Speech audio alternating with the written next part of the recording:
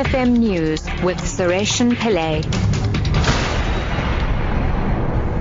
7 o'clock, good morning. The United Nations has weighed in on the controversy surrounding Sudanese President Omar al-Bashir's departure from South Africa. The High Court in Pretoria has severely criticized South Africa for apparently ignoring a court order not to allow al-Bashir to leave. In an interview with the SABC, UN Deputy Secretary General Jan Eliasson says signatories to the Rome Statute that governs the International Criminal Court are obligated to implement its decisions. From our perspective, of course, ICC is a very important institution. It has been set up and supported by a majority of member states. And we, of course, respect the decisions of ICC. And these decisions are to be implemented. 4 crime intelligence officers have been arrested for allegedly accepting a 5,000 rand bribe to squash a crime docket. Johannesburg Metro Police's Wayne Minaro says the man complained to the JMPD and the Hawks. He said they have fabricated the crimes against him.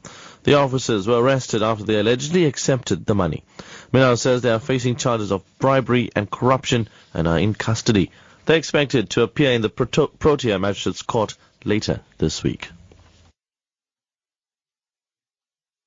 The City of Cape Town plans to establish a new transport unit that will focus on safety in the public transport system. The Mayoral Committee will make recommendations to the Council soon to bring about the Transport Enforcement Unit.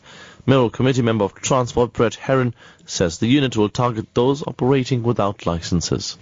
We are rolling out a public transport network that we want our residents to feel safe to use. So we have looked at what other cities around the world have done, and in particular we looked at what Transport for London has done. And we have decided to consolidate our transport law enforcement effort and to create one unit, a transport enforcement unit, that will take care of all aspects of safety and crime on the public transport and road network. And finally, a British woman has lost a legal battle to use her dead daughter's frozen eggs to bear her own grandchild.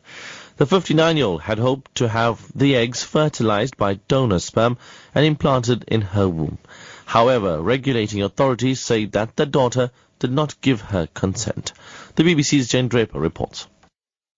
This would have involved a 59-year-old woman carrying her own grandchild. It's understood that would have been a world first, so that would have raised a lot of questions. The judge did express sympathy with the family, and he said that although he was dismissing their claim, he did so conscious of the additional distress which he knew it would bring them to the parents, and he said their aim had been to honour their daughter's dying wish for something of her to live on after her untimely death. Your top story at 7 o'clock. The United Nations has weighed in on the controversy surrounding Sudanese President Omar al-Bashir's departure from South Africa. I'm Sureshan Pillay, back at 8 o'clock.